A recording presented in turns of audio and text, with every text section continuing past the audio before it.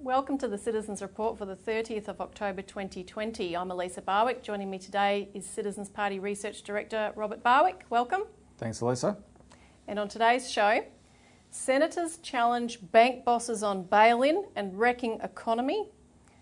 Christine and the Cartier watches. What's the real story? Lisa, we have a packed show today because we're going to play a bunch of video clips from Senate estimates that I do want people to see. These are the sort of exchanges that you don't get in the nightly news when Senate estimates is on. Mainly for the tone. The questions were good, but the tone where two senators in particular, Malcolm Roberts and Gerard Rennick, challenge the financial powers that be, right? So we want to go through those. That's going to take a bit of a while. But before we begin, I just have an announcement. We've put up on our YouTube channel, as part of our Citizens Insight series, an interview with a British Australian who lives in China named Jerry Gray. And it's about what's happening to the Uyghur Muslims in Xinjiang that people might have heard are locked in. There's 1 million of them in concentration camps. They're victims of genocide and slave labour and stuff like that. This week, there's been a bunch of murders in France, Islamist terror attacks, multiple beheadings in France. Right, and when you hear about that on the news, and what most people don't know about China is that's what preceded China's policy in Xinjiang, right? A much bigger terrorist wave than in France, much bigger, massive, 800 people murdered in a decade. So Jerry's there. Jerry was a cop in Britain. He was a private security guard in Australia. He knows how security works, and he gives an eyewitness account of what he sees. And I'll spoiler it for you. What he saw was not genocide, right? Watch it for yourself, please. We go to great lengths to find evidence to back up the claims people were told. So I just want to do a plug for that. That's on our show, on our YouTube channel.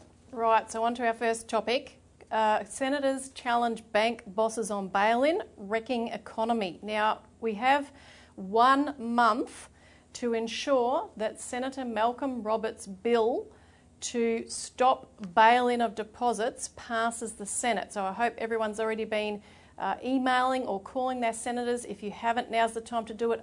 Organise other people to do it as well.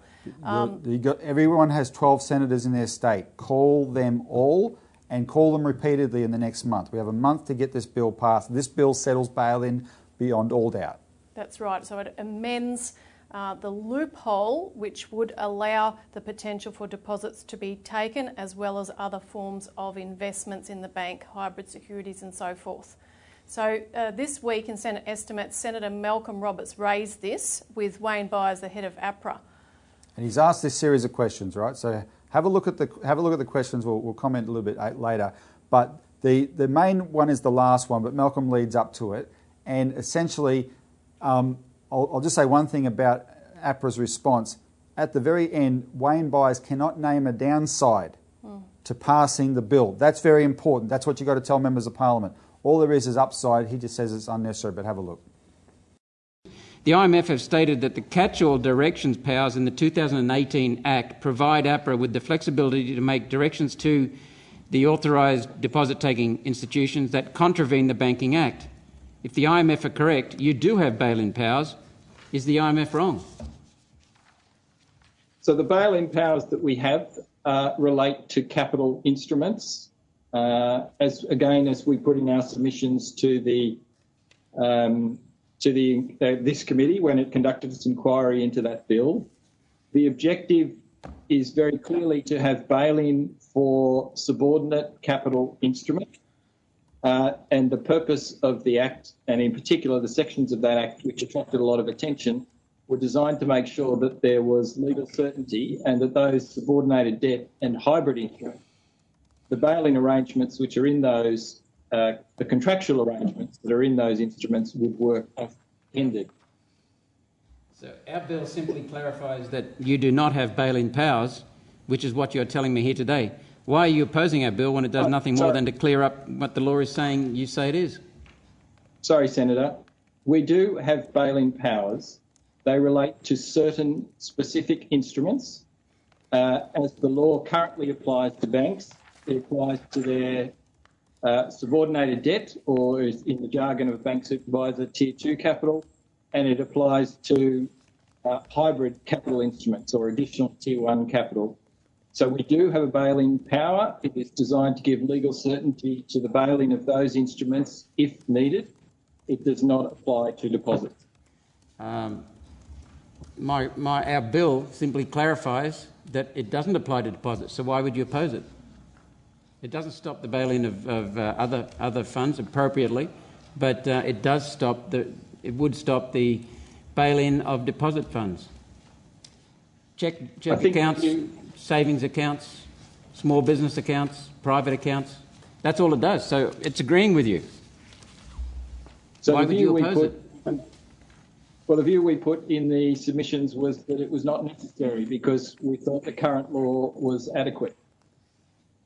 It doesn't change anything for you. It complies with what you just stated. So I can't understand why you'd oppose it. It makes two minor changes that are in line with what you're saying. As we said in our submissions, we didn't think it was necessary. Okay. Elisa, a few minutes after Malcolm asked these questions, he appeared on a live YouTube show with myself and Martin North from Digital Finance Analytics.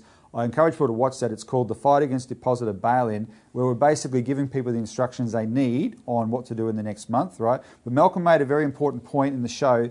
He, as an insider in Parliament, he saw how successful we were in the cash ban because a lot of people made a lot of calls. And it worked to shift them then, and he said it can happen again. That's the most important thing, so make those calls.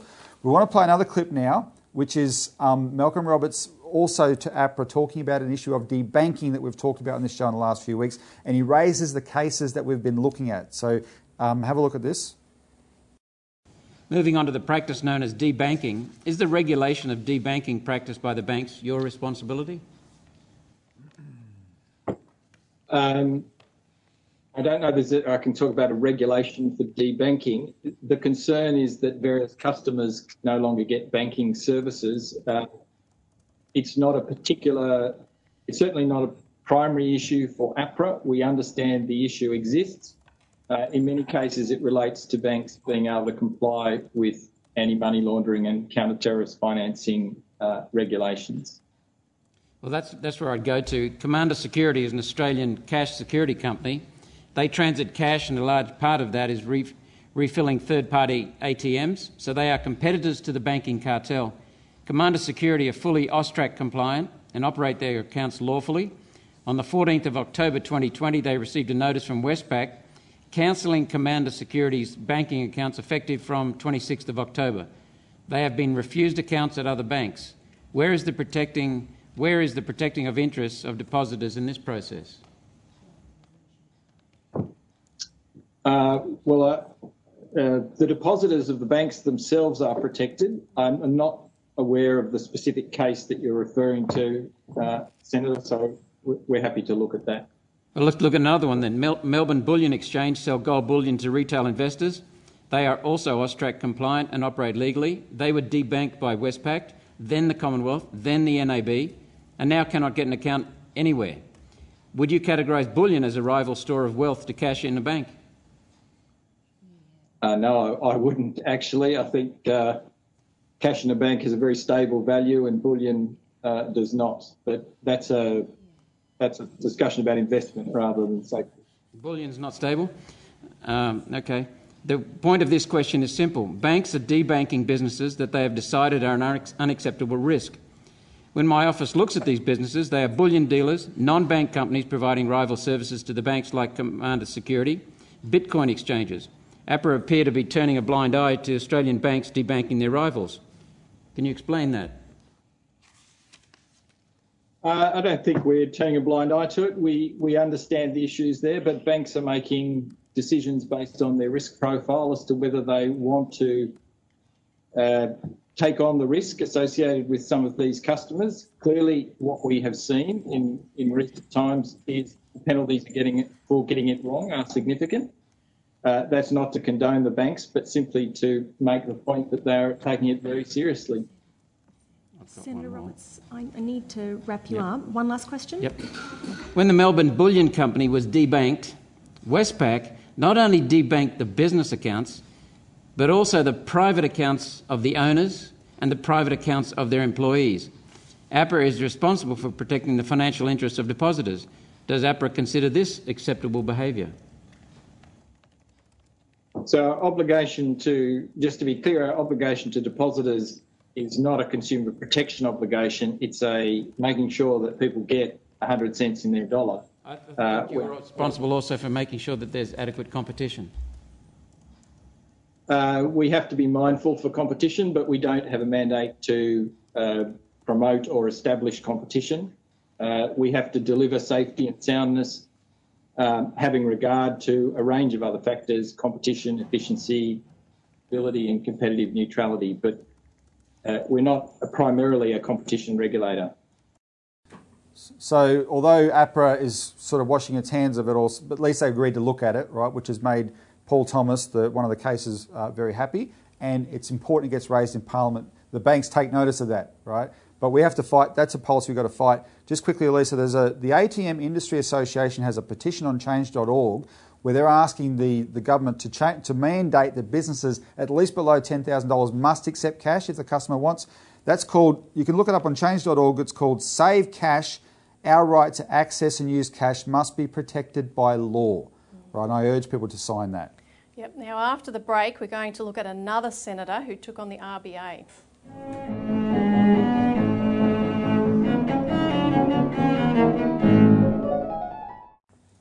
Welcome back to the Citizens Report, where we're discussing a number of senators taking on the bank bosses in Parliament this week.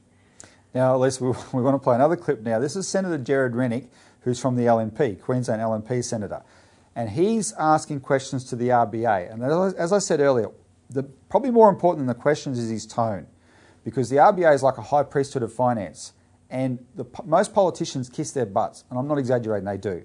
Right? They think that they're the gods who know everything. Gerard changed the tone. They're not used to what he served up.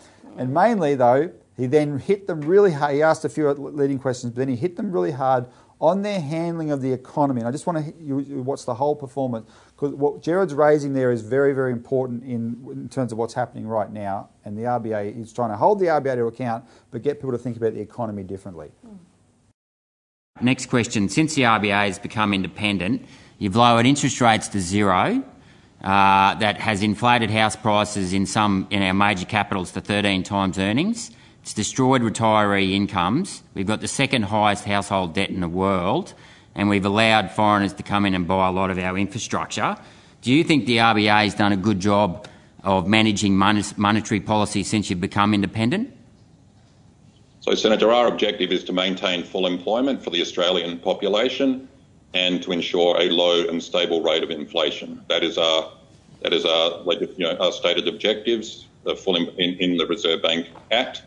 And I would say on those prior to the pandemic, which has obviously severely disrupted the economy, I would say that we were close to full employment at the beginning of this year, and we had inflation only marginally away from. Okay, so inflation, house prices have risen by 7% on average for the last 30 years. Is there any reason why you don't include existing dwellings in the inflation figure? Because if you were to do that, you would never have been able to lower interest rates as low as you have. So, Senator, we have a number of objectives, which includes full employment. I would put it to you that if we had higher interest rates, we would have had lower employment over that period of time, which is something which directly affects the welfare of the Australian people. So we also don't. The Australian Bureau of Statistics is the one who compiles the Consumer Price Index, not us. We don't compile the index that we target. They don't include that in there. They include a measure of the cost of building a house, but they don't include house prices per se. Okay, so we've lowered interest rates to 0.25% now. We've run out of petrol in the tank. There's nowhere to go. We can't continue to, lower interest rates, inflate asset prices, keeping our youth out of houses. Okay, so there's another measure that was mentioned in the 1937 Banking Royal Commission that said the central bank, it was a recommendation, should control the volume of credit in the system. Now, had you controlled the volume of credit in the system rather than letting foreign banks come in here and lend trillions of dollars to private investors, we could have built a lot of infrastructure instead of over-investing into housing. I notice you now are going to go to quantitative easing. One of the things you've done is open up a term funding facility of up to $200 billion to buy mortgage bonds from banks. The question I've got, why are you lending to private banks when Section 27 of the 1959 RBA Act says you're meant to be banker to the government, and Section 26C says subject to this Act, you shall not carry on business otherwise than as a central bank. So shouldn't you be just lending to the government rather than private banks? And shouldn't the banks themselves be looking after their own concerns? Because really that's a form of rent seeking. We are still the banker for the government. As you're a senator, we do. The government has around about $80 billion on deposit with us at the moment. So we still absolutely are the banker. We have been and continue to be the banker for the government. We provide funding for the banking system to try and achieve those objectives that I was talking about earlier, which is we're in the middle of a large recession in the country at the moment. We are doing our best to try and support the government in trying to get the economy back to full employment. This mechanism of lowering funding costs, keeping interest rates low across the economy is trying to support lending to businesses and to households. We do that lending to businesses and households goes through the banking sector. They are the providers of credit to business and household. And we are trying to assist that process by lowering the funding costs of the banking system so that they in turn can lower the funding costs to businesses and households, which is indeed happening. Okay, thank you. I'll just finish with one statement more than a question, really. If I was to end up on a desert island, would I go to a bank or would I go and look to control the means of production? And, the problem with monetary policy is that we've always focused on the markets and we haven't actually used our credit to build enough infrastructure. And we've now got a situation where we've got foreign-owned sovereign wealth funds coming in and buying our infrastructure rather than an Australian-owned sovereign wealth fund building infrastructure. Because if we're going to get out of COVID, we've got to build infrastructure. You can shuffle paper in the financial markets all you want, but that is not going to get us out of COVID.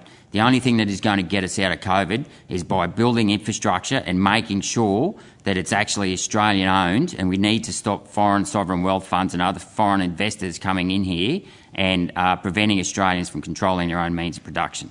Thank you.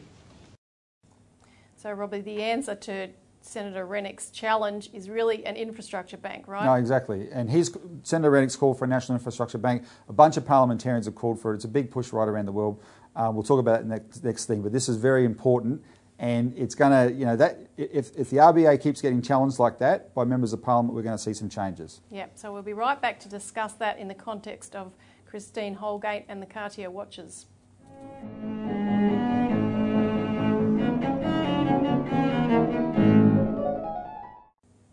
Welcome back to the Citizens Report. We're now discussing Christine and the Cartier watches. What's the real story? So people probably heard about this so-called scandal in the news about the head of Australia Post purchasing watches to the value of $20,000 total for several chief executives. But there is another side to this story which is rather interesting. Well, before you tell that, Lisa, the reason we suspected there might be was just the way the Prime Minister carried on like a headless chook in Parliament over this. This is a Prime Minister who has looked the other way at every banking crime ever committed. He was acting like he discovered a pedophile ring in Australia Post, and I'm thinking, what the hell? Why you might say it's a little bit excessive, but why this? And there is definitely another story. So Christine Holgate actually engineered an important change, and which we see as a shift in a certain direction change, which could continue in an interesting way. In 2018, there was a shift that took place because with all the banks shutting down and closing branches and ATMs, Australia Post had taken over a very significant amount of banking activity, and they were losing over $100 million a year as a result of this because they were providing banking services for 70 financial institutions. And they reported that over 1,550 community banks 1,550 communities had no local bank branch. So they go to Australia Post. Exactly, those people were going to Australia Post. So Australia Post signed a deal in 2018 with 3 of the 4 major banks and a number of other financial institutions where those banks would provide a certain amount of money per year to make up for that. Look, and the deal was incredible because, and the deal was struck by these 4 people who got the Cartier watches, right? What had happened was, as Australia Post was doing more and more of providing the banking services on behalf of those banks weren't handing over a red cent more to pay for it. And so these executives said, well, you got to pony up more money, and they got $25 million each from the 3 of the big 4 except ANZ. The fact ANZ refused to sign the deal, Elisa, proves how good these executives had done in making the other 3 sign the deal, right? They were putting their hard word on them, you pay up, and then the 70 other smaller institutions collectively put up $25 million. So an extra $100 million a year in fees from the banks for providing this service for them, right? And then what Christine Holgate did, she made sure that was shared, that $100 million in revenue was shared with the branches. Now, the branches of Australia Post are mostly small businesses. They're independent franchises, right? They were all going broke on the previous model, having to employ more and more people to provide customer service and not getting anything back. Now they've all been saved. They love her. She's to them, she's the greatest chief executive ever. But to the banks, she's the woman who made them pay money, right? So, and you don't hear Scott Morrison going after the banks for their bonuses and so forth, do you? No, the banks were exploiting Australia Post. The banks were exploiting the taxpayers' own institution to provide their services so they could do their, rationalising, right? The government was exploiting Australia Post. She changed that. But she did something more. Since 2018, she has talked a fair amount about the possibility of Australia Post becoming a bank in its own right. Now, and I know this year in COVID circumstances, she's been in discussions about that. And that's something that for the private banks, it's one thing to make them pay extra money. They will not tolerate Australia Post becoming a bank and competing with them. Because they do not want any public bank at all. If Australia Post becomes a bank, now I was talking to a banker earlier today, if Australia Post becomes a bank, your deposits in that bank would be guaranteed. By the way, you wouldn't be allowed to be debanked. All the debanking victims could go to Australia Post, right? Your deposits would be guaranteed. They would get a flood of deposits out of the private banks into the Australia Post Bank. That's exactly what they would do, right? And the banks know that. Now, I know bankers who say we should have an Australia Post Bank because that's the only thing that will make these private banks compete, because they don't compete with each outdo each other on who can exploit customers. This would force them to compete like the old Commonwealth Bank used to. That would be a good thing. Some old timers say that, but these private banks don't. And so when Scott Morrison carried on like he did, there's no doubt in my mind, given Scott Morrison's track record, look how he protected the banks from the Royal Commission and after the Royal Commission and throughout the Royal Commission, right? Yep. He voted against the Royal Commission 26 times. Even in the middle of the Royal Commission, when we were hearing all these horror stories, he said, we've got to make sure we keep the principle of caveat emptor, buyer beware. In other words, if you get done over by a bank, it's your own fault, right? He has protected this nest of vipers his whole political career, and it's the only thing, Elisa, that makes sense about why he would react so extremely as he did in that case. Now, I hope Christine Holgate survives. It would be a grave injustice if she doesn't. But more importantly, this is something that our party is pushing for, and we're writing legislation to make sure this Australia Post Bank idea can happen as part of a broader national development bank. And note that in August this year, there was a report calling for a post bank put out by the CEPU, Communications, Electrical and Plumbing Union, which represents postal workers as well, in conjunction with the per capita think tank. This is taking off around the world, as we've seen with Kiwi Bank in NZ. But you can call in and find out more in our Australian Alert Service if you haven't already. Don't forget to call your senator. We've run out of time again. Call your senator and call them again and call them again. Thanks, Robert. And Thanks, join Lisa. us again next week.